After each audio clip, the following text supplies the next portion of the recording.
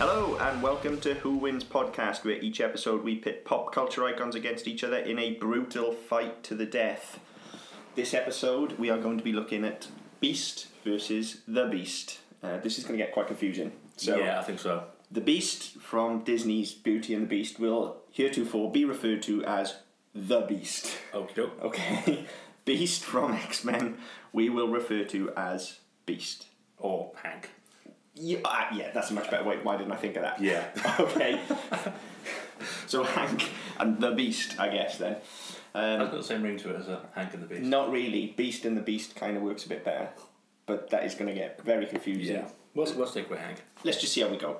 Yeah. So, when we initially sort of brought this one up, I was sort of thinking that this would actually be quite clear-cut. Because on paper, you do kind of think that Hank is essentially super intelligent, extremely agile. Yeah. He's got everything going for him, whereas the Beast is a giant rage monster. Yeah, I mean, the one thing we'll probably come to a bit later on, but the one thing I never understood with Disney's version was their continuity part, where you had the portrait of the prince was the man he turned back into when the Beast went. If you're looking at age-wise, shouldn't he have been a child and then turned back? Well, yeah, there's a great big plot hole there because it's the same with Chip as well. Like Chip technically shouldn't exist, but I think that is literally just an error in wording, because it's just the lyrics from Be Our Guest just say 10 years we've been rusting, eating so much more than dusting, and then earlier on the Beast is cursed until his 21st year. So everybody there is thinking that he was a child when he was cursed, but I don't think that's necessarily the case. It's just a case of when they were cursed, time has stopped. Right, okay. Because that is the only way, really, I could possibly see you could explain Chip. Yeah. So I tend to think... There's less of pots and kettles fucking about. Well, yeah, exactly. But surely Mrs. Potts would break. Well, you never know. During childbirth. Takes all sorts. And isn't she like 90? Well, yeah. So that's even more worrying. Even old teapots need love too. but even assuming that all of this timeline stuff is just the time has stopped and it's 10 years, she's going to have had a kid in her, like, I don't know. Well, I don't know how old she is. She's got to be. She's an elderly lady. Yeah, so just she's got to have had a kid. She sounds old. Yeah, in at least her 60s, I would say. Yeah, which it happens. Maybe Chip's adopted. I don't know. Maybe.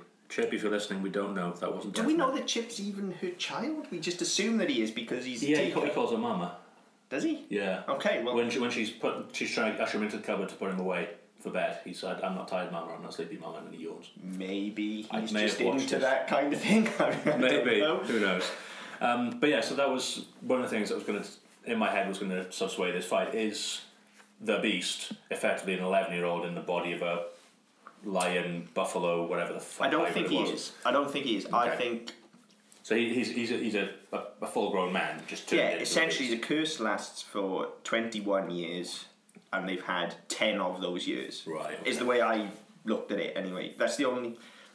I mean, at the end of the day, it's a cartoon based on a fairy tale. We probably shouldn't look at it too in depth. That never stopped us before. It's certainly not stopped me where Disney's concerned, but I think it is a case of there is just a time stop there. Because otherwise everybody else would be old as well. Like, Lumiere is still relatively young. Yeah.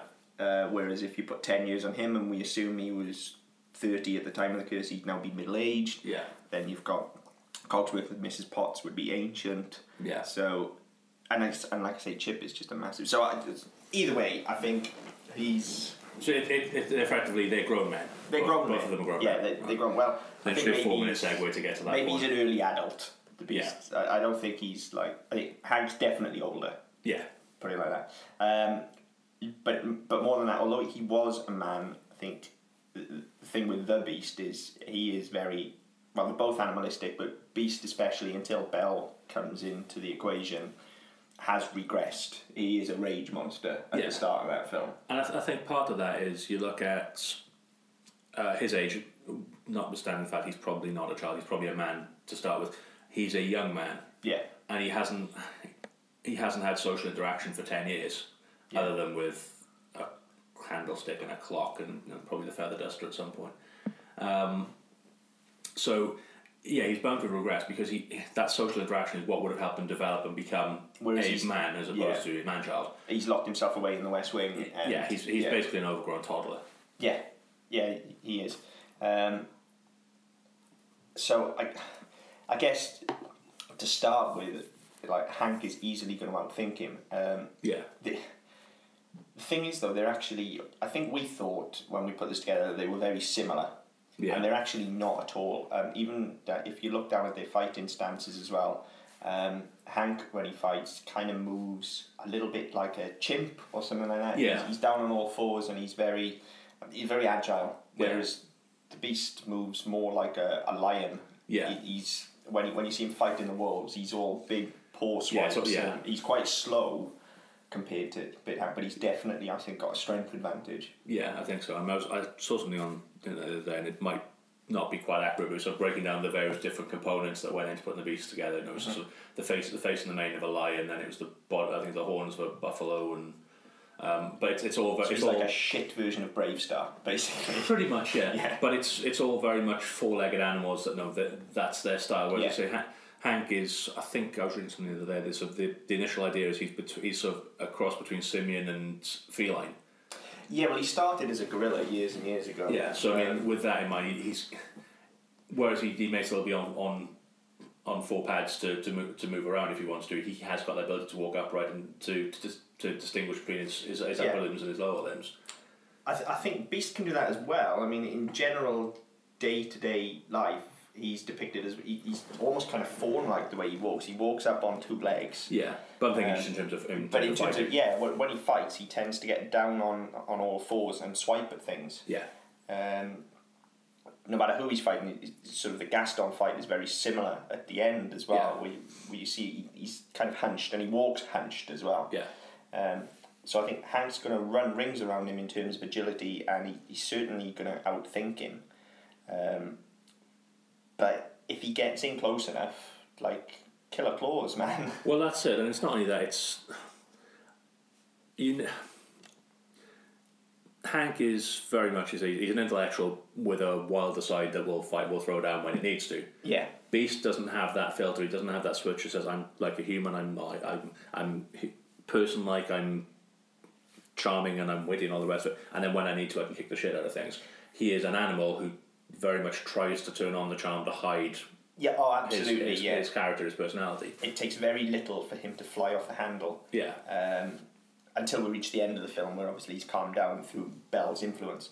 But I guess that's kind of got to be the key here. Like, one of the things we always look at is why these two are going to be fighting. And I think Hank is going to take some cajoling into actually having a fight here. So it's going to be Beast that's on the offensive initially. Oh, definitely. And the obvious way I see for him to get riled up there is, I mean, he is thick as pig shit, let's be honest. Like we said, he's a young man, he's not a particularly intelligent one. Yeah, he's your standard Disney prince, to be honest. Pretty much, yeah. Whereas Hank is well-read, intelligent, charming, and probably pretty much everything Belle is looking for in a guy. And he's kind of worldly as well, being older and having sort of the more experience. Yeah. He takes a lot of that in, whereas I said, Beast, even if he had stayed in his human form, you imagine he would have been very isolated, very much insular and kept in his castle and then told to marry a princess from wherever.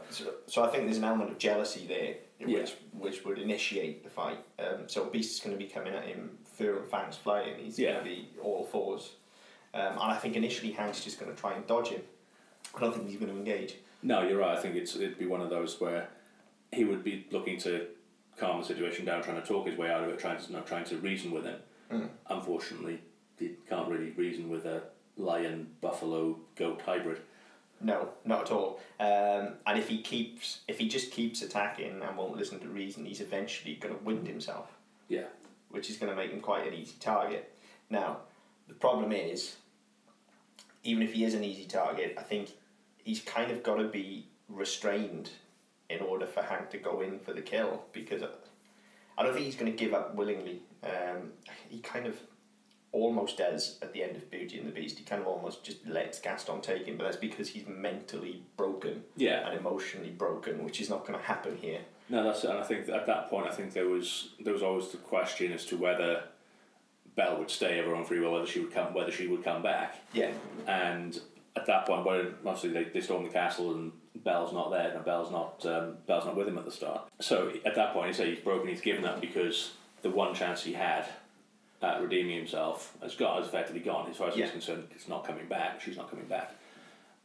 In this instance, by the time you get to whatever has kicked off with Hank, Belle is there. Yeah, and possibly able to actually calm him down. If she throws herself between the two of them, she could probably talk them both down. Hank's a reasonable guy. Yeah. And as we said, doesn't necessarily want to be fighting in the first place. And Beast will listen to reason. Hank has been known to go into berserker rage now and again, but he's really got to be pushed. Yeah, and I don't think there's anything that would be going on here that would necessarily do that. No, I mean, if anything, I guess Beast is, although it's magic, essentially, it's a curse, he is technically a mutant. There is an element of humanity in there, so if anything, Hank's going to be trying to recruit him. Yeah. So, that, I think the key is really whether Hank can talk him around or whether he's just going to keep attacking. And I guess Belle needs to throw herself in the middle of that. Now, that being said, if she's in the middle of it, Beast would be trying to repress his kind of animal side. He wouldn't be flying off the handle. So I guess this could turn into a debate as opposed to a... That'd be fucking dull. Especially when one side could probably break down the human genome and the other side can barely read the first line of Romeo and Juliet. Yeah, the other side's barely an example of the human genome. Yeah. So there wouldn't be much to... Yeah, it wouldn't be much to that. I think from what I said, I did have that thought while we were talking earlier on about the fact that effectively Beast is a mutant as well. If that would possibly be one of the catalysts to bring him in. Hank's trying to recruit him. Yeah.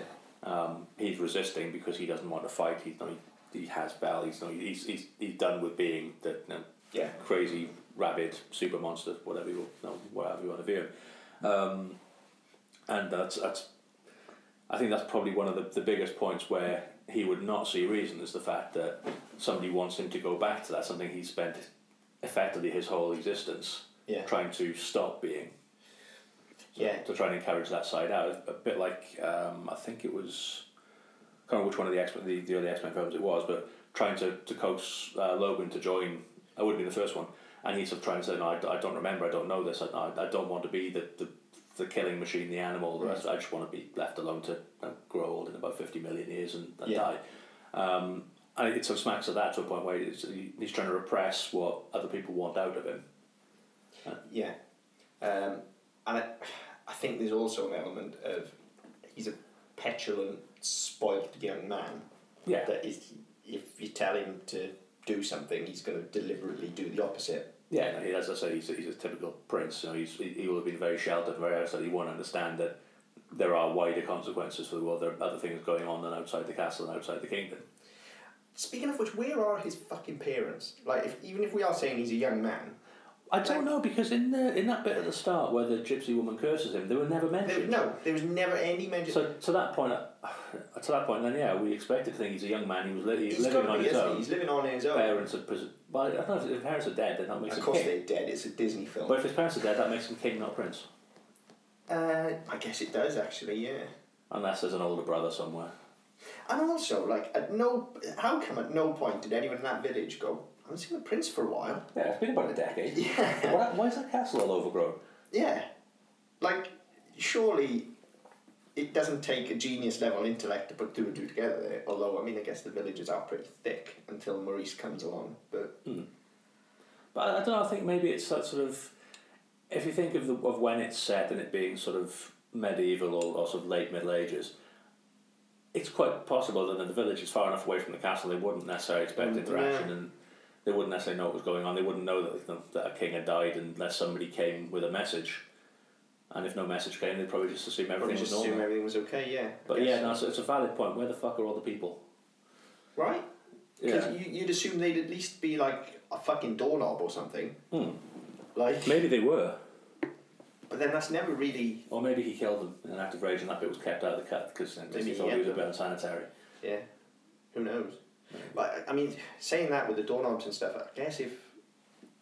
Like, even though it's magical, if because there's an element of humanity in him that Beast is a mutant, then I guess all of the objects are also mutants. Yeah. So we're talking like these mutant candelabras and mutant clocks and basically the shittest version of X-Men there's ever been. Although the worst part of that is that when the spell is broken, the curse is broken and they all turn back to people, that's one fucking bill from IKEA. I'm to replace all of that. Yeah, and they all turn back into people who are fully clothed. I've never quite understood that. Beast be naked when he turns back. You can see his nipples and everything. And he's the only one who wore fucking clothes anyway. Yeah. Whereas all the others, all of a sudden, are fully clothed. Apart from the feather duster, you get the impression she'd have been like a French maid's. Yeah, well, she's a tart anyway, isn't she? But yeah, she's the only one you would assume would be in clothes because of the way she's drawn and the way she's built. Yeah. Apart from Beast, as I say, he wakes up naked and everybody else is fine. Yeah. Which is just weird. It is weird. You've got to wonder as well, when the curse was done, like, who decided, right, you're going to be a wardrobe, you're going to be a teapot? Well, yeah, because they don't even necessarily follow their characteristics. Like, there's no reason for Cogsworth to be a clock, other than his name is Cogsworth. Yeah. Like, he's a stately old British gentleman who's a bit fussy and stuff. Yeah, that's it. I mean, realistically... That, to me, says, I don't know, well, I guess Mrs. Potts is the teapot, but the first thing you think of is, like, bowler hat or teapot or... Yeah, but then again, I think if you look at sort of the way they were looking to portray the character, he's very prim, he's very proper, he's very organised, and everything has to run like clockwork, effectively. I guess, yeah, because he's the butler, yeah. Whereas the candelabra is a bit more extravagant, it's a bit more outlandish, and just more outgoing and flamboyant, like you would expect from Fire. So yeah, I guess. Maybe somebody actually thought about it. The one that got me is the wardrobe, because it was just a big fat word. Yeah, wardrobe's just there for comic relief, basically, isn't she? But yeah, it's just one of those that, who doesn't know? Was the curse just right? So that general that we're going to turn you into things that are shit. So the Beast we're going to turn you into, the dregs of humanity, and everything else we'll turn into furniture because we can't be arsed and it's funny. Yeah, I mean, you'd think they'd turn them all into monsters. Yeah, all into monsters, all into some form of animal. Yeah.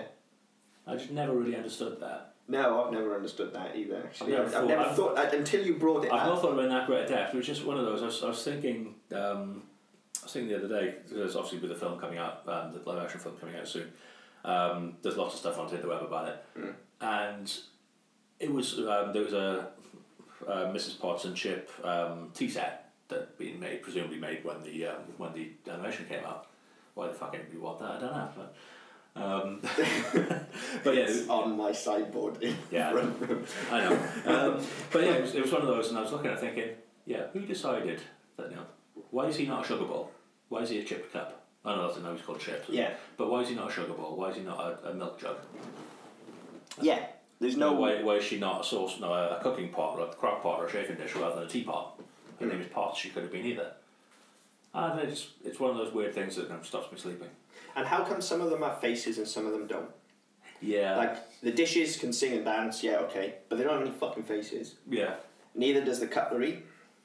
Maybe they've got speakers hidden on them so they can sing. Maybe, like, you only get a face if you're a major player, but that seems kind of unfair. Yeah, I mean, sure, well, I guess all servants aren't equal, are they, I suppose? There's different levels. Yeah, so levels, maybe butlers and under-butlers and... So this curse has been really well thought out. Yeah. To be fair. Yeah, it's kind of harsh.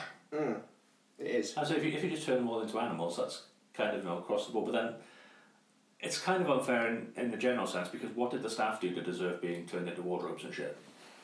Yeah, totally. I mean, if anything, they were probably more or less on the gypsy woman's side. Like, they probably hated him as well because he was a douche. Yeah, so they couldn't do anything about it because he paid them. Yeah. So yeah, I do think that was kind of unfair. That I say no, the dog. I think it was a cocker spaniel that turned into a footstool. Yeah. I mean, that was fucking annoying, but it's not fair. No, I'm not an animal person, so but still not fair on the dog to turn into a fucking stool. No. Yeah, I mean, that is a pretty all-encompassing curse, isn't it? Like, we're even going to curse the fucking dog. Yeah. Like, surely you turn the dog into a human. Yeah, the dog can be the master for the next, for the duration of the curse. Yeah, you'd think so. See how you like walkies. Yeah. But, anyway. Yeah, massively off track. As usual. Total digression. As usual. Yeah. But yeah, so I mean, I've was doing a bit of reading because I'm familiar with the Hank character enough to. First introduction was in the cartoon, so the early 90s cartoon. And he wasn't really in it that much. I seem to remember there were pockets where he was in it, but he disappeared for long periods. It tended to focus on Wolverine and Cyclops. It was basically Wolverine and the X-Men, the cartoon. Yeah, pretty much. But I said that was a long time ago, so I watched that. So I was doing a bit of reading, and it was sort of talking about sort of the origins of Hank, and it said initially he was basically a big blue gorilla, and then they rounded him out a bit and made him a bit more feline, and gave him more measured characteristics. He wasn't just an intelligent ape. No, he's been through actually several, I think in the Marvel universe they call them secondary mutations, which it's resulted in him being less of it. Like originally he was kind of this grey, gorilla-y kind of figure. He ended up being blue. I think he was supposed to be black, and it was, if I remember the story goes, something along the comic colour printing process ended up making him blue, and so they just decided to run with it. Probably safer anyway. Yeah, and he became sort of more, as you say, more lion-like, more feline-like. And when you look at the two of them side by side, you can't help but feel there's been some influence from Hank into the character design of Beast, because they do look extremely similar. Yeah. Especially facially. And Hank was definitely around first. Whilst the story of Beauty and the Beast would have been around for longer. But it's that iteration of Hank, that would have been around earlier. Yeah. I mean, certainly when you look at the time of, like I say, a lot of people, I guess, first sort of came into X-Men when the cartoon launched in the 90s, although they'd been around for years previously. That was most people's first public exposure to X-Men. And that would have been, I guess, roughly the same time that Beauty and the Beast was out. 92. Yeah. Which, so there's definitely some sort of crossover of ideals there. Yeah. I think the sad part is I think most people's only exposure to X-Men is the films. I think that's... Probably now, I mean, the films are not awful. The more recent ones are a bit ropey, but... I think the problem is because they came so close together, they've tried to tie them together and doing this sort of whole time travel bit and the, what was it, Days of Future Past, where they cross timelines and shit like that. And once you start doing that, you're always in danger of fucking it up. Their universe is a great big fucking mess. Yeah. It really is. Like even to the part where I think it's in First Class where Xavier and Magneto, Eric, where they first meet Wolverine in a bar and he tells them to fuck off. Yeah.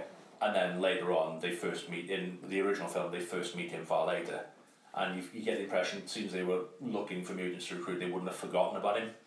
Yeah, he's not a character you forget easily. Yeah, so I mean, it was one of those that, I don't know, timeline-wise, they've just basically fucked themselves. Yeah. But people seem generally forgiving of that because the films are relatively entertaining. I mean, there are points to them which you think, oh, fucking hell, why are you bothering with that? But for the most part, I think that you can watch them and you're not coming out thinking, why in the fuck have they done that? I think there's a big part of it, certainly for our generation, where we'll watch it because it's X-Men. Yeah, true. If you grew up with that cartoon, you will watch it because it's X-Men. Yeah, and I mean, was it, I think it was X3, where you first had Colossus, and he starts off with that big battle scene against the big robot things. Yeah. And that was sort of the first real obvious throwback to the cartoon with Magneto's big robots and shit. Yeah. And it was a simulation, it wasn't an actual glimpse of the future. But it was the first real time you thought, oh fucking hell, okay, it does all tie back, and they are using the source material. They're not just kind of writing new stories that are along the line of. Mm. So that was to see that, it was one of those sort of geek moments. Oh fucking hell, okay, yeah, I like that.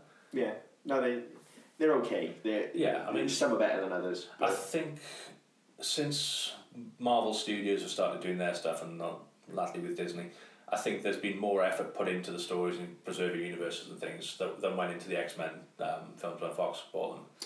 Oh, there definitely has, yeah. And I think Fox are basically just rolling out as many films as they can because they own the copyright at the moment and they just want to make as much money. Well, they have to keep hold of it. As long as they keep making films, they keep the copyright. That's it, because that's what happened with Spider-Man, wasn't it? They weren't making. That's what happened with Spider-Man, that's what's happening with Fantastic Four now, which is why we get countless shite Fantastic Four films. Yeah, just keep running them out. Yeah, as long as they keep making those films, they can keep hold of it. Otherwise, it will expire, and then it will revert back to Marvel, which means Disney get hold of it. Yeah, and I can see from a business point of view why you wouldn't want that, but I think in terms of the product, is it necessary? No, do people necessarily need to keep seeing another shit Fantastic Four, another ropey version of Wolverine? Yeah, not sooner or later, people are just going to stop watching them. That's it. And I think it was Spielberg said last year that there's definitely a moving trend towards apathy in terms of the whole comic book movies, because there's so fucking many of them. Yeah, I mean, I'm starting to get tired of them. I mean, I've done for a while. The problem is that you look at them and they're all kind of, for want of a better phrase, Marvel by numbers. Oh, absolutely. You know, the Marvel ones especially now feel tired. Yeah, I mean, that's it. The DC ones are starting to come in. We've talked about Batman and Superman before. I'm quite excited about Wonder Woman. I'm super excited about Wonder Woman. Suicide Squad I thought was going to be shit, and it wasn't as bad as I was expecting. It was relatively entertaining. I'll go on record and call it easily one of my top 5 films of last year. Okay. High praise. It's not a good film. I think we can all. It's not a bad film though. It's not a bad film, and it's fucking entertaining. Yeah, and it's fun. I think that's the point. I think that's where a lot of them are getting lost now. I mean, certainly Batman and Superman was so fucking dark and so dreary. Yeah, it's the polar opposite of Suicide Squad. I mean, don't get me wrong, I loved it. I thought it was, it's an unpopular decision, I thought it was great. And it was what I wanted it to be, is what I thought it should be, and I think they did it pretty well. Wasn't sure about the casting of Affleck to begin with, but I think he brought enough of his own spin to that character to differentiate from what we'd had previously. Yeah. And I think that worked out very well. But it was so fucking slow. It wasn't slow, but it was so dull in places, because it was just like, oh fucking hell, it's another catastrophe. Somebody else is going to die. At some point, you want a bit of relief. You want something to pick you back up. And for me, the only high spot of that was, what's her name? Jesse Eisenberg. Wow. Just in terms of the comic relief. Yeah. Not the actual performance, but just because he was the only bit of comic relief you ever got. Yeah. Because he was, I don't know if he was looking for a particular type of portrayal, but he was almost of hamming up the way Kevin Spacey did in Superman Returns. Yeah. He was a very typical 50s Batman villain. It was over the top, it was extravagant, to the point where you want to punch him in the face just for being there. Yeah, I don't understand the choices that went into that portrayal at all. Me either. It is the biggest problem with that whole film, if you ask me, is, first of all, what the fuck is he supposed to be doing? Yeah. And second of all, what the hell? Who decided to let him go that off the rails? Yeah. Was that his choice and Snyder just didn't rein him in? Or did Snyder just say, do you know what you need to do? You need to be absolutely fucking mental. Yeah, you need to be Willy Wonka on crack. Yeah. Let's say that was, from a character point of view, you're right, there were some very bizarre choices. But let's say, for me, it was the only break from everything's shit, everything's shitter, everything's getting worse. And it was just, they picked you up enough to say, all right, what's going on? Where are we going next? But yeah, it was one of those. I say for me, as I said, Suicide Squad was the antithesis of that. It was fun. It was light-hearted. Wasn't a brilliant film, but it did what it needed to do to keep people engaged. And I think it's the opposite of what you get with the Avengers. The Avengers are all very serious. It's all even though you look at the first one, not so much the second one, but so the dialogue in the first one, with Whedon cracking his usual jokes and stuff, that was great. But to a point where you think, right, okay, at the end of the day, the world's at stake. There's going to be some big play. I've seen this before. I've seen this in Iron Man and Iron Man 2 and the Hulk and Captain America and Captain America 2. And you just get to that point and think, oh fucking hell, what? They are very tired now. At least with the Fox stuff, they are reaching for different angles. You know, like you say, Days of Future Past. Yes, it's messed up the timeline, but at least they went for it. Yeah, they did something with it. I mean, Deadpool was fucking fantastic. Yeah, Deadpool was amazing. And they weren't afraid to go for that and make it R-rated, and now I've not seen it yet, but it looks like they're doing the same thing with Logan. Yeah. So they're not afraid to go for it, whereas Disney and Marvel are playing it a bit more safe. Yeah, and I think they were always going to, and I think not a problem as such, because they're building a universe, they're building a product, but because you've got 20 odd films slated across the course of however many years it is, that it's so finely mapped and choreographed. There's no room anywhere. No room, no. And as I said, it's just by numbers, and people are getting fed up of it. Which is a shame, really, because I've only just realised this, but as we've just talked about, they haven't got Fantastic Four and they haven't got X-Men. However, they have got an army of mutant servants that have been turned into clocks and dishes and beasts. So they do have a shit version of X-Men. Yeah. And they do have the Incredibles. So If they just wanted to merge their universes. Well, yeah, that's it. There's a lot of scope for that, and obviously they're on Star Wars as well. If they really wanted to go all out. Well, yeah. That'd be really fucking messy, but yeah. But maybe. But yeah, who needs the X-Men when you've got copyright us? Yeah. Disney, that's ours. Fuck off. Yeah, when you've got Beast and his team of mutant fucking silverware. Silverware, yeah, exactly. Although I guess they only need to go up against Magneto and they're instantly fucked. Yeah. Because pretty much all of them are metal, so... Yeah, it depends what type of metal, though, because not all metal's magnetic. I guess. It's pretty much got to be Mrs. Potts saves the day. She's fucking as shiny. so. Yeah, I guess. But, yeah. So, yeah, it is a funny one when you think about sort of all the stuff they could potentially throw into that universe, and if they smushed everything together. Yeah. And then you've got fucking Mickey Mouse's, the little mops from Fantasia, they could cause chaos. Yeah, no, they kind of belong. Yeah, they should be in that kind of bracket. Yeah. It's that. I mean, I know all Disney films are magic. I guess they're very similar to the Duster, though, aren't they? Yeah. They are.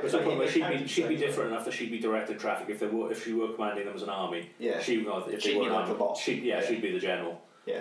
Well, Mickey'd be the general because he waves his hands and. Well, yeah, but actually, they kind of disobey him, don't they? So. Yeah. Anyway. Yeah. But so getting off point again. Wildly off topic That's for about right. a quarter of an hour there. We've got to the topic yet, have we? No, not really. Then we started fighting. Jesus Christ! I know we've not done this for a while, but that's all right. It's all content. But yeah, so in terms of the fight, then, I said what the trigger is going to be. I say for my thinking, the trigger is going to be one of two things. It's either that Hank is trying to recruit Prince, whatever his name was. Well, okay, we're going to go off topic. Well, this isn't really off topic. Okay, technically he does have a name. However, it was retconned. Look, there is a whole section of the Disney fan community that get really up in arms about this and say that he doesn't have a name, but he does. He's Adam. I thought he was Adam, and I think that was something else, but it's retconned, but it's definitely his name. Yeah. It's mentioned on merchandise and everything. It definitely is his name. No, I thought it was, and I wasn't sure. But yeah, so for me, the fight is going to start in one of two ways, and we've discussed them both already.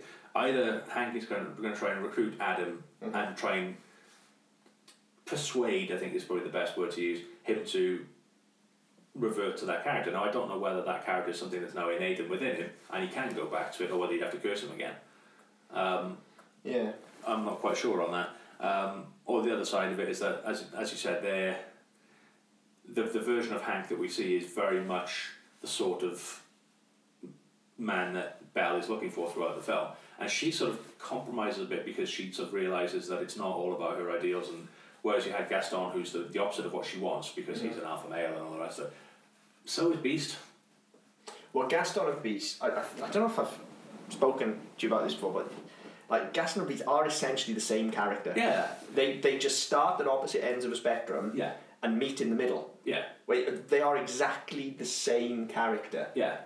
It's just that when they start off, we've got Gaston, he is actually a hero when it starts. We've no reason, other than the fact he's a bit of a sex pest. Oh, he's a complete douche monkey, but he's a war hero, I think, isn't he? He's a soldier. He's the hunter. He's the hunter in the village, so he provides for them. Everybody looks up to him. Yeah. And yeah, he's definitely a hero. Whereas Beast is locked away and secluded in this castle, and whereas Gaston definitely has the rage in him, he's able to deal with it a bit more because he's out in public and he's adored and everything. Yeah. When that is then taken away from him, it drives him off the edge. Whereas Beast starts at the opposite end of the spectrum where he has nothing. He has nothing and nobody and nothing. And then he gets adoration from Belle. Yeah. And so he starts to be slightly more humanised. And so by the end, they've completely flipped their viewpoints. Yeah. And Gaston has essentially become the Beast. And the Beast has essentially become Gaston because he's the master again. And all the servants are looking up to him. And Belle's in love with him. And so they are... That's why Gaston is such a great villain. Yeah. Because he essentially is the complete mirror image of the hero. Yeah, and I think there are versions of other films that have done that, and it's a very common trope. It is. But even if you look at just animated films, you look at The Incredibles, and you look at what was the one that Will Ferrell did? Was it Megamind or something like that? Yeah, he did Megamind. I've not seen that. Again, the main superhero is Brad Pitt, and he basically. He fakes his death and he goes into hiding. So then there are no superheroes. and the supervillains take over. And you start at that point where you've got Megamind, who's a supervillain, and he sort of he transcends that and goes. He realizes he can't have one without the other. And you get to that point where exactly the same. You've had that complete journey, and you go, oh fuck yeah, okay, fair enough. They were very similar to begin with. Because if they were that disparate to begin with, okay, what they were doing, what their aims are very different, but their actual character is very similar, and their ideals are very similar. And they realise you need a balance for it. I don't know if you've seen Lego Batman yet. Not yet. There's an element of that. There's always been an element of that in Batman. Yeah. There's always the very thin line between Batman and the Joker. Yeah, that's it. And I mean, always. Without giving the film away, I mean, that comes up in the very first fight they have. Yeah. That Batman doesn't accept there's any sort of correlation between them, there's any sort of similarity between them. And that's what then tips Joker over the edge, and that's what sets off the rest of the film. Yeah. And yeah, it's an interesting line. It's interesting to see how well that's portrayed, and I think it'll be interesting when the new Beauty and the Beast film comes out, which is going to be horrible for so many reasons.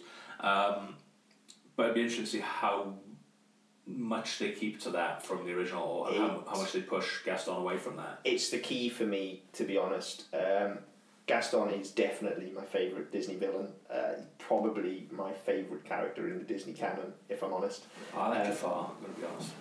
Just because he's so fucking stupid. Yeah. He purports as being very intelligent, but he's a fucking idiot. Yeah, but that is key for me, and it has been from day one, is how they're going to handle Gaston.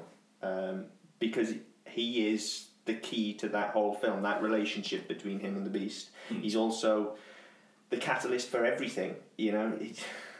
Belle is pissed off with Gaston, which sets her off on one, and then Maurice goes off and she goes after him. Gaston is key to the film. Yeah. It takes run-ins with Gaston for Belle to realise. She has a whole moment where imagine being Gaston's wife, and then she starts singing about how she wants adventure and all of this. So it's key to unlocking her character as well. So if they fuck up Gaston, they fuck everything.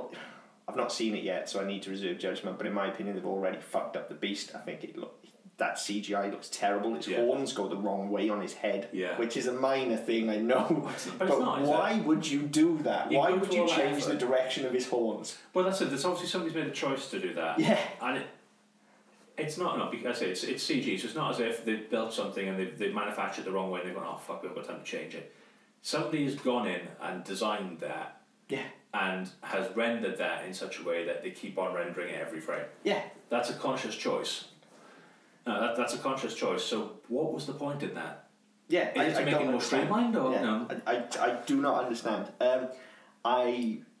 We're going off topic again, but I have heard interviews with Luke Evans where he's describing the character of Gaston, and that does give me hope, at least, because he does talk about how he starts off as this complete buffoon who you actually really like. You're just accepting that he's an absolute boorish idiot. Yeah. And then slowly throughout the film he gets twisted by sort of jealousy and hatred and becomes... He really does become a fucking horrible piece of work by the end. But you've been on that journey with him and you've actually seen him just as this idiot to begin with. So you understand his progress. And they need to do that. If they just make him an out-and-out villain and a sex pest, which is in him... Yeah. or not, as a case may be. Yeah. And there's been this talk come out recently about now LeFou's going to be an openly gay character in the film, which that also worries me because of the effect that's going to have on Gaston's character. Yeah, I mean, I don't... They're making a lot of what the internet's saying is they're making a big fuss about because it's an openly gay character in a Disney film. That I couldn't give two shits about. No. That's fine. The problem is, as I say, is what it does to the story, what it does to the character. What is the reason for making that character? Yeah, exactly. That's my thing with it. Yeah, the whole point of Gaston's character is that everybody loves and adores him. Yeah. So if all of a sudden now LeFou is particularly infatuated with him, then that kind of cheapens the adoration from everybody else, so it takes away from that character. And then his reaction to that has to go one of two ways. He either has to shrug LeFou off completely, which makes him look like an idiot, not Gaston, now LeFou. Yeah. Bearing in mind his name actually means fool in French, which probably not the best portrayal for your first openly gay character either, but that's another kettle of fish. So Gaston either shrugs it off completely, and in which case, what is the point? Yeah. Or they could take it down the road, which I suspect they may do, in that given his character, he's likely to not accept it, which there's definitely an element of Gaston being closeted. That is there. That is definitely there. But if you bring that to the forefront, then that just makes him an uncontrollable rage monster who wants to kill the Beast because, well, there's a literal translation and that is the Beast within him. Yeah. I mean, I think for me as well, it's the choice of making LeFou gay. I don't understand why they've needed to do that. As you said, the whole point of Gaston is everybody loves him. So setting him apart, it sets him up for fall. But if you look at the Disney film, the animated Disney film, because it's going to get really confusing. If you look at the animated Disney film, all the way through, he's encouraging Gaston. She's just playing hard to get. You need to do this. You need to do that. If you've got an openly gay character who is somewhat lustful for the person he is, or for his companion, why is he going to be helping him? Why is he going to be encouraging him to pursue Belle? Exactly. To what end? We then say, well, hang on a minute, that doesn't quite work because now all of a sudden you're going against yourself for the sake of the narrative, so the character isn't true. Yeah. Or you're breaking the narrative. Yeah. Well, I mean, the character, if you go back, look, obviously the live action version is an adaptation and it should be. I don't want it to be exactly the same. No, it shouldn't be. They've not really done that with the other live action films they've done, and that's why I've liked them and they've been good. They are reimaginings then. I hate that word, but that is what they are. They're not remakes. They've gone in a different direction. They've done something with it. But I'd rather they did that than just remake it shot for shot. Absolutely. But LeFou's character in the cartoon is essentially Joe Exposition. LeFou has no other purpose other than to move the story on. Yeah. He is literally the guy that stands there and goes, "Oh, you're talking about Belle, the inventor's daughter." Yeah. Like, as if you don't... Well, I guess maybe kids do need a few things pointing out. But he is Joe Exposition. That is why he is there. Yeah. So all of a sudden they're adding all of these layers to a character that actually has very little importance in the story. You could remove him from that film entirely. Yeah. And other than losing the song, you don't lose anything. Yeah. Because all he does is explain things. So yeah, I'm slightly worried by that. I saw that this week and that does concern me just because I don't... It sounds harsh and it sounds fairly phobic, and I don't see the point in making that character gay. No, I agree, and yeah, I know what you're saying. There's a PC way to approach this, and we've never been PC, so fuck it. Look, I'm all for it if the story needs it. Yeah. And I don't see how it does, but maybe it'll make sense when we watch the film. Maybe, who knows? To me, it smacks of stunt. A stunt. Yeah, it is a stunt. That's it. There was a lot of talk when they announced they were doing the second Frozen. There was lots of talk that they're going to make the love interest for Elsa, so they're going to make that one. Fine, if it makes sense. If it makes sense, yeah, fine. But doing it for the sake of doing it, it's more like it's more likely to ruin the product, and B, it's more likely to piss people off. Yeah, absolutely. It has to be a motivated choice, and it has to make sense for that character. Otherwise, you're just doing it for the sake of doing it. And that's not to say that he should be hetero or whatever, it's just to say that his sexuality is not important. Yeah. We don't need to address it. In this instance, yeah. We do not need to address it. It's just, it doesn't matter what he is, he hasn't got a love interest. Yeah. So the choice of making Gaston his love interest and throwing a whole triangle up there between LeFou, Gaston and Belle. And then it's a square, and next thing you've got Beast on the other corner. Well, you've got Beast on the other corner as well, yeah. It just complicates the plot for no reason. And as you say, from a motivation point of view, why would LeFou then be helping Gaston to woo Belle? That doesn't make any sense at all. Yeah, so it is a worry, and I think that's... Yeah, it's going to be a difficult one to pull off, I think. Anyway, back to the fight. Yeah. Back to the fight, which after 43 minutes, not a single punch has been thrown. That's good for us. Yeah. But I think those are the... Not that we were talking... Are we gone to that? We were talking about sort of the differences between Hank and the Beast, and then in terms of how similar the Beast and Gaston were. That's how we got to that point. But yeah, I mean, the whole point of Belle's journey is that she realises that finding a man or a person, again, sexuality is not important in this, but finding somebody who she identifies with, who is pretty much the opposite, no, the same as her. Yeah. Somebody who loves books, somebody who's cultured, somebody who's well read, somebody who doesn't want to settle for living in a small village surrounded by pitchforks and Gaston. And that's what she's looking for, but then she comes to realise that's not actually what she needs. Yeah. And I think that's one of the big things of certainly later Disney movies and certainly all the Pixar movies is that the main characters don't necessarily get what they want at the end.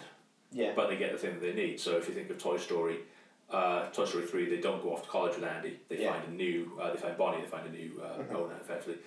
In Cars, Lightning McQueen doesn't win the Piston Cup. Yeah. But he's a more... Spoilers! Oh, fuck off, he's filmed it far. Toy Story 3 was, what, 8 years ago? I have no idea, it was a long fucking time ago. Yeah, I mean, Toy Story 4 is nearly out. Yeah. But, Cars was 2006, and I'm not spoiling anything that hasn't... No, you couldn't have seen already if you really wanted to. Yeah. Same as when we talked about Star Wars before, we spoiled a 40-year-old film. But yeah, but the whole thing of that, and in much the same as even the likes of Cinderella.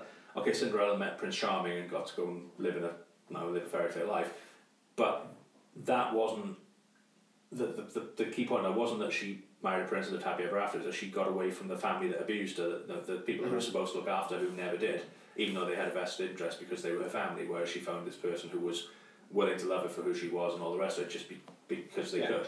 And I think that's always been a strength of Disney's, is sort of that embracing of character rather than just you start at point A, you get to point B, and you have a happy ending. And I have a whole bee in my bonnet about this, which I know we've got further podcasts lined up that we can probably talk about this on, but I always get annoyed when people throw the fucking sexism stick at Disney princesses and say, they're just looking for a man. No, they're really not. They're not. There's a lot themselves. to these characters, But if you look at, Mulan and Pocahontas are obvious examples. Pocahontas is slightly different because it's also based on true stories and whatever. But Mulan is, she wants to be accepted. She wants to, haven't seen Mulan for a fucking long time, don't get me wrong. Yeah, me either. But no, Mulan is looking to be accepted. She's looking to be herself, effectively. You look at Rapunzel in Tangled, she's not looking for a man, she's looking for herself. She wants to know why... She wants to get out of the tower. Yeah, she wants to know why she doesn't have a life. Yeah. That's what she's looking for. You look at Frozen, the relationships in it, the main relationship is between two sisters, and the younger sister, Anna, she wants to get married, she meets Anna, she wants to get married, she meets Kristoff, she falls in love. Yeah, that's fine, but that's secondary. The whole point of it is that you have two women who have lived very separate lives learn to come together, they learn to be together. Elsa learns to control her fear, control her anger, whatever it is, not join the dark side, effectively. That's the point. That's the basis of that story. So the secondary story, the finding a man, the falling in love, that's not integral to the story. Yeah. And they kind of certainly in Frozen, it's a bit of a MacGuffin, that the whole thing of an act of true love will thaw a frozen heart and all the rest of it. So you're all the way thinking, she's got Hans back at the castle, she's got Kristoff, she'll be torn between the two. In reality, it's not. It's her love for her sister, and that's a bond, and that. It's a big thing, and a lot gets made with Disney. As you said, they're just they're there to look pretty and find men. Yeah, and that's bullshit. Not the case at all. That's it. And if you look at the majority of the Disney films, that love interest is there, and I think the only real example of a damsel in distress who needs rescuing to a point where the prince has to rescue her is Sleeping Beauty. Yeah, completely. She is easily the shittest Disney princess. Yeah. Because she literally is a damsel in distress. Yeah. Ironically, the prince does nothing either. It's all the fairies.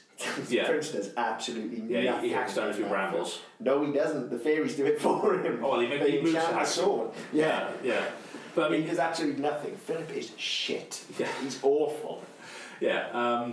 But yeah, I mean, as I was saying, the whole thing of that is that they are these strong female characters, and I get wound up when I see it, because it's very much not the case that they can't do anything themselves. The majority of them are entirely self-sufficient for the majority of the film, and they, if anything, they bring the men around rather than the men completing them. They complete the men. Yeah, exactly. I think it's Belle being the prime example. Yeah.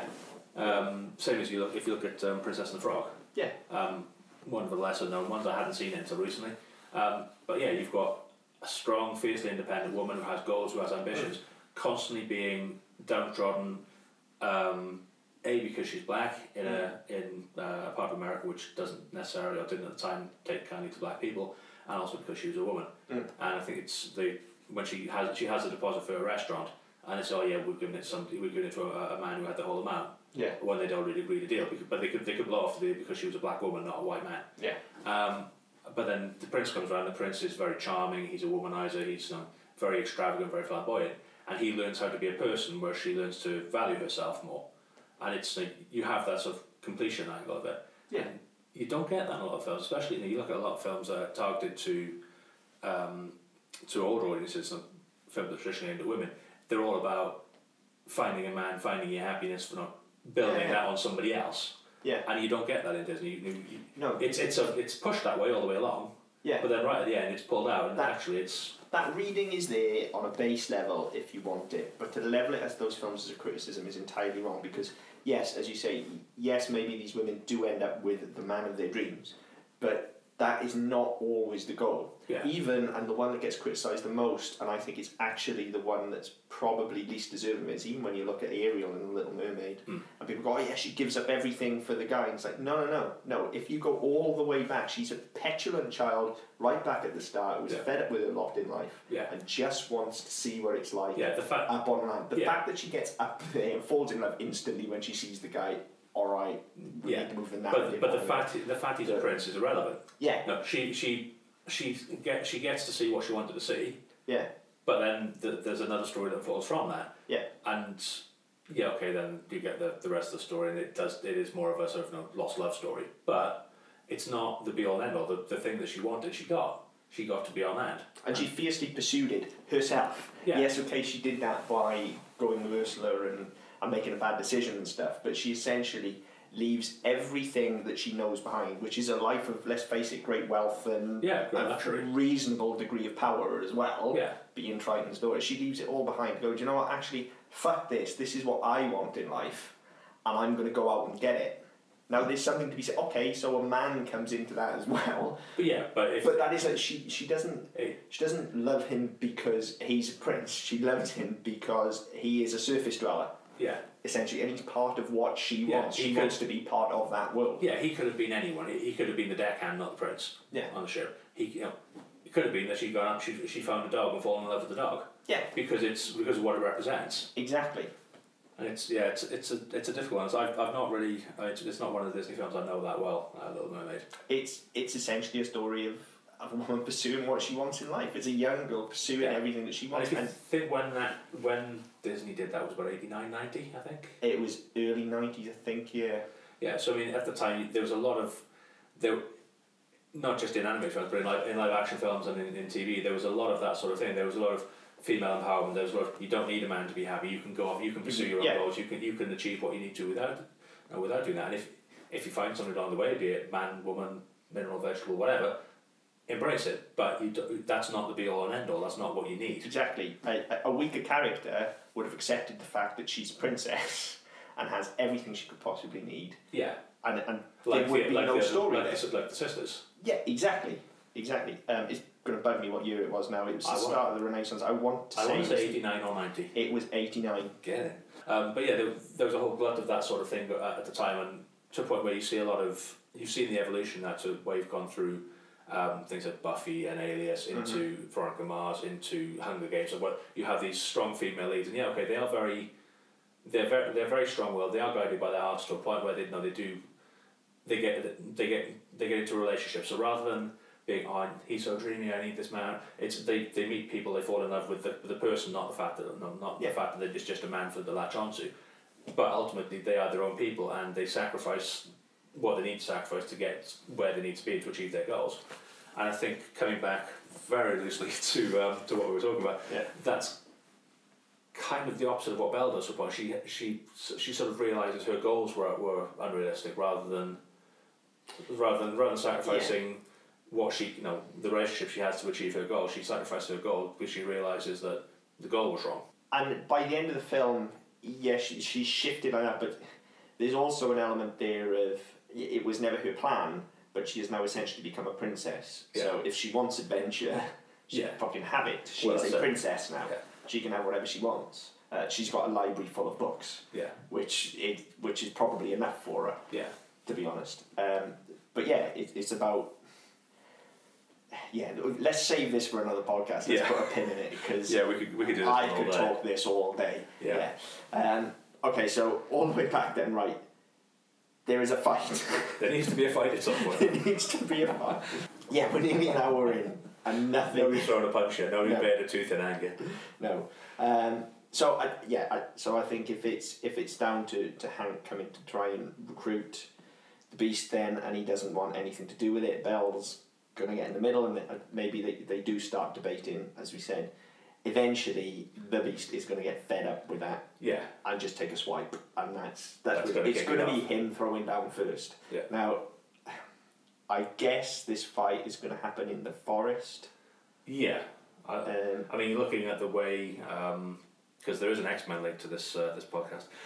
Looking at the way, if you go back through to the latest 3 of the X-Men films, and I've not seen Apocalypse, shamefully, but you look at the way, so you had Xavier and Magneto went, and they went hunting for people, went looking for people. They went to them. It was never a case of you want to join us, you come to us. It was, we will find you, we will explain what we're doing, we'll sell you on the benefits of what we're doing, and then you can come with us if you want to. Yeah. So in that perspective, Hank would have gone to him. Hank would have gone to the castle. Yeah. Or at least he'd have gone to the village and then gone to the castle. Well, if he'd gone to the village, Gaston would have shot him. Well, yeah, I was just going to say, if he'd gone to the village, he'd have been set on fire. Yeah, he'd have been on Gaston's wall. But he'd have gone to the Beast. So like, I mean, assuming he's not actually going to get into the castle. Well, he can climb up the wall. He's fairly. I guess he's they could be fighting a cat. Yeah, they could be fighting on the battlements, just like Beast and Gaston fight, I guess. Yeah. Well, that's probably makes the most sense. Yeah. So if they're up there and Beast swipes, the first thing that Hank's going to do is dive out of the way and probably take high ground. Yeah. Because again, having that sort of feline aspect, he's going to be able to jump a lot easier than the Beast. Yeah. At which point he's probably then going to go for an aerial attack. Now, the thing with that is, we're talking about his agility and stuff being one of his advantages. We've seen in the animated version and even in the trailer for the news, we've seen Beast take on several wolves at once who are far more agile than him and smaller and quicker. Yeah. But you launch any kind of aerial attack at him and he's up on his 2 feet and swiping with those paws. Yes, to a point. However, if you look at the key part is that he's fighting wolves. They're animals. Whereas Hank has the animalistic side to him, but he is very much an intellectual human. Yeah, so he's not going to just jump in head on. He's not just going to go, right, I've got the higher ground, I'm going to launch myself at you. He's going to wait him out. If you think of the Batman episode we did, where you had sort of Adam West, they were sort of using the shadows and sort of trying to bait it, even to the point where, the second Monsters Inc. film, I can't remember what it's called. Monsters University? Yeah. Where they're in the cabin at the end and Mike has to get out and he's sort of doing all the sort of sleight of hand and making the noises and sort of throwing things. Hank would be doing more of that, the misdirection. Trying to just sort of completely disorient Beast so that he can get to a point where he is above him but he's behind him. Yeah. So he's not going to see him coming. Because that's where the advantage is. It's not just the fact you've got the higher ground. I guess you're right. He's going to be pinballing around the place, isn't he? But he's got the intelligence to do that. Now whether he has the combat intelligence to do that, I mean certainly he's got the intellectual intelligence. Whether he has the combat intelligence to know how to misdirect people, how to get around in such a way to get a tactical advantage would remain to be seen.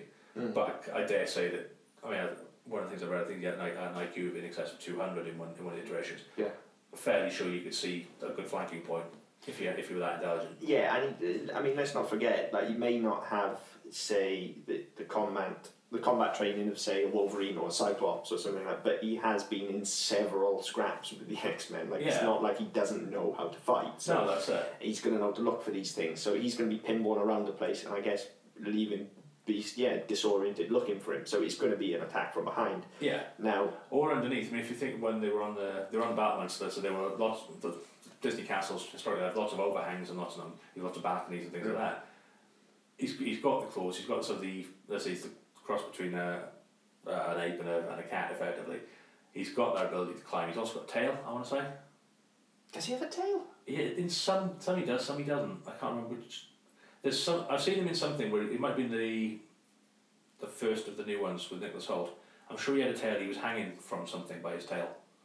He normally hangs by his feet. he'll hang upside down by his feet. Oh, I thought you had a tail. I may be wrong. But he definitely hangs by his feet. I've seen because he takes a stand. Whenever you see him drawn hanging, what he'll do is hang with one foot and then fold the other one across it, almost like a kind of a figure four. Right. Take the stance of hanging upside, like a bat, essentially hanging upside down on it. Oh, I might be wrong then. That's not to say he doesn't have a tail. I wouldn't swear by it, but I don't think he does. Unless I'm confusing with somebody else. I thought he had a relatively long blue tail with a sort of triangular point. Are you thinking of Avatar now? Possibly, they're all blue. Yes, I'm a bluist. But yeah, so he certainly has that ability to hang upside down anyway. So the fact he's got places he can hide, whereas Beast, I don't think has that ability to get underneath things and to move around underneath. No. I mean, effectively, I'm sort of thinking, I know, we've said it, I've said many times, he's a cross between an ape and a cat, or he has sort of ape-like and cat-like features. Kind of think of him more like a spider, because he can get underneath. He does have those claws you can dig in with. You can get it. But if you've got Beast looking over one edge, he can get around. And he can get around the other side of him. Again, it's that misdirection thing. He can confuse him, and to the point where Beast doesn't realise he's behind him. Yeah. And I think that's where any sort of advantage is going to come. It's going to be using the sort of the limited intellect and the limited experience of the Beast to overcome him. Again, using the brain, not necessarily physically. I don't know whether Hank McCoy's Beast would be able to hold his own in a fight with the Beast. I don't know.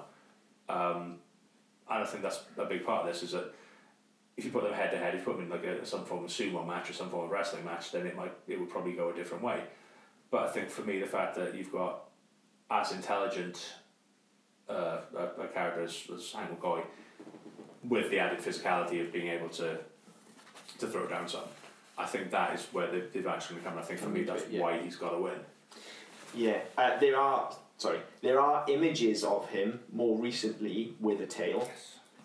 However, there are also several images of him without a tail. Yeah, I knew I hadn't imagined it. Well, I didn't think I'd imagined it. Yeah. So, Anyway, it doesn't necessarily need to have a tail anyway. No. I think you're right though. I think he's definitely got the tactical advantage over the Beast, and especially if he can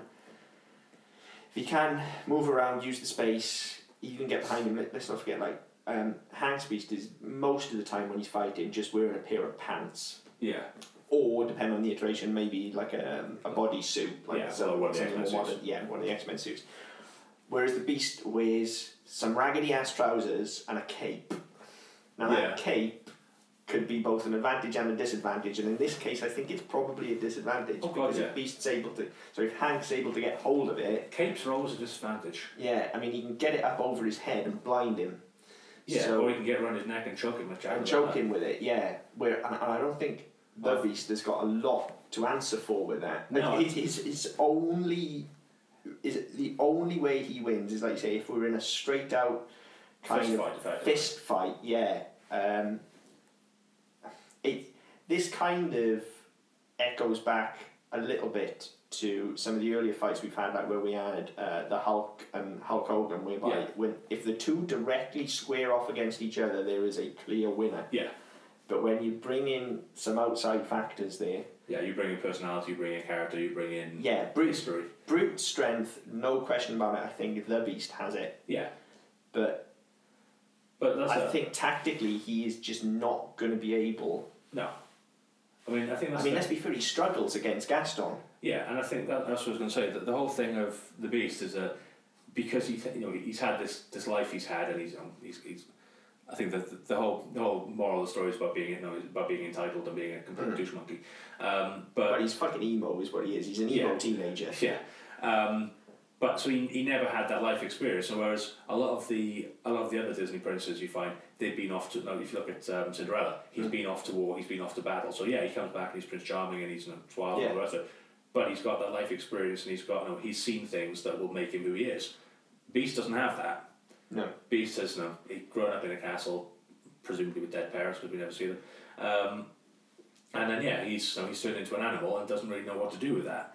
So the only thing he has in his arsenal is brute strength, big teeth and claws, and horns if they're facing the right way. Whereas Hank would, let's say he's older, he's got the experience, having had the various fights and arcs he's had with the many X-Men iterations he's had and some of the Avengers iterations he's had. He's been in battles, he's been in wars, And he's grown up in a human world where there are guns and tanks and bombs and fucking all sorts. It's not just about tooth and claw. Yeah. And I think in every aspect of a fight, apart from straight up stand in front of you, punch me in the face, I think he's got the edge. Yeah, he probably has. The only way that the Beast can take him is if he somehow gets him on the floor and pins him, and even then I'm not sure that Hank could probably get out of it. Yeah, because he does have a degree of strength. Yeah. He's just not as strong. He's not necessarily as strong, but I think he's strong enough. Yeah. There's something in there. And I think the other part of it for me is we've talked about where Belle is in all of this. We talked earlier on about the fight between Gaston and the Beast, where the Beast had pretty much given up because Belle had gone. Yeah. And Belle coming back gave him a bit of a boost, gave him a pep up, whatever it was, and he started fighting back because all of a sudden he had something to fight for. In this instance, he has something to fight for, but she's right in the middle of it from the start. She's going to be more of a distraction than anything else, because part of it is going to be thinking, right, I need to keep her out of harm's way. Yeah. Because whatever happens to me, she needs to not get hurt. Ideally, I need to throw this fucker off the roof so I can then go back to living my life with her. But she's up here. I need to keep her away. Yeah. And that's going to be... I mean, that's a distraction, definitely. You see it in films all over, and in some fights, in films where the whole reason that they're fighting is the thing that throws them off. Yeah, I think you're right. And again, being a fucking emo bitch essentially is what he is. He is not going to be able to put that aside tactically. He is run by his emotions, and he's just going to be. He's going to be out of control, but then he's not going to be able to bottle that up well enough. Yeah, he's not going to really use it. No, it's just going to be it's going to be rage. Yeah, it's going to be flat out rage, and like Belle out of the way distracted him, and the rest of it's just going to be get forward, get him off the roof as quickly as possible to get back to Belle, and that is just playing straight into Hank's hands, really. Yeah. That's it, to a point. You can also see him. You can also see him charging at him to a point. Yeah, whereas you can. He's going to try and ram him off the roof, and Hank's just going to go fuck that and lean back. Well, I mean, when you look at Hank's agility, it's literally if he stood at the edge of the roof and Beast charging him, he's literally going to be able to alley up over and kick him in the back and send him flying. Well, that's it. Just hop over the rail and just give him a shove on his way over. Yeah. Not even that, to be honest, because I mean, I think. He's got a 4. This fight is got to end in a 4 because he's a Disney character. Yeah, that's it. And we all know the only way you die in a Disney film is by 4. Yeah, nobody actually kills you. You fall. You fall. It's the ground that kills you. Then nobody's truly evil. But yeah, and I think to a point where you look at Hank's character and you look at his diplomacy and his logic and all the rest of it, you wouldn't even need to give him the shove over the edge. Just let him use his own momentum. Yeah. So if he's charging, you just leave it as late as you can. Drop him. He's got the agility. Just if he's standing on the rail or one side of the rail, alley up over and catch his hand onto it. Beast is just going to go straight over the edge. And you don't need to kill him. He'll kill himself. Yeah, you will. Although you can't help but feel there's probably an element of Hank that would then try and catch him. Yeah. And actually save him, which is easily done by grabbing the cape.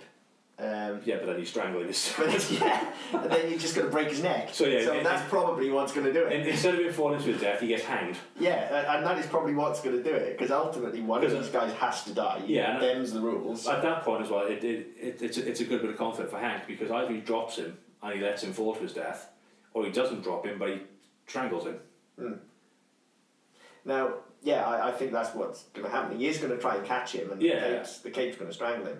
Yeah. Now Belle's going to see all this go down, so there's no reason she can't run off and push Hank off the fucking roof to follow him. Yeah. But then again, has she got that in her? Well, if she's just seen the love of her life be hanged, quite probably. Yeah. But is she going to be logical enough to realise he's trying to save her? He's trying to catch him. Yeah. Because if he wanted to kill him, he could have just let him fall. He could have, yeah. I think either way it's kind of moot because he's dead. He's dead, yeah. I think definitely. But I think she's logical enough to realise that she's doomed to be a Disney widow. Yeah. But yeah, I think that she's logical enough and reasonable enough to realise that he has tried to help her. She might be pissed off about it, but he's tried to save him. He hasn't. He hasn't set out to hang him. No.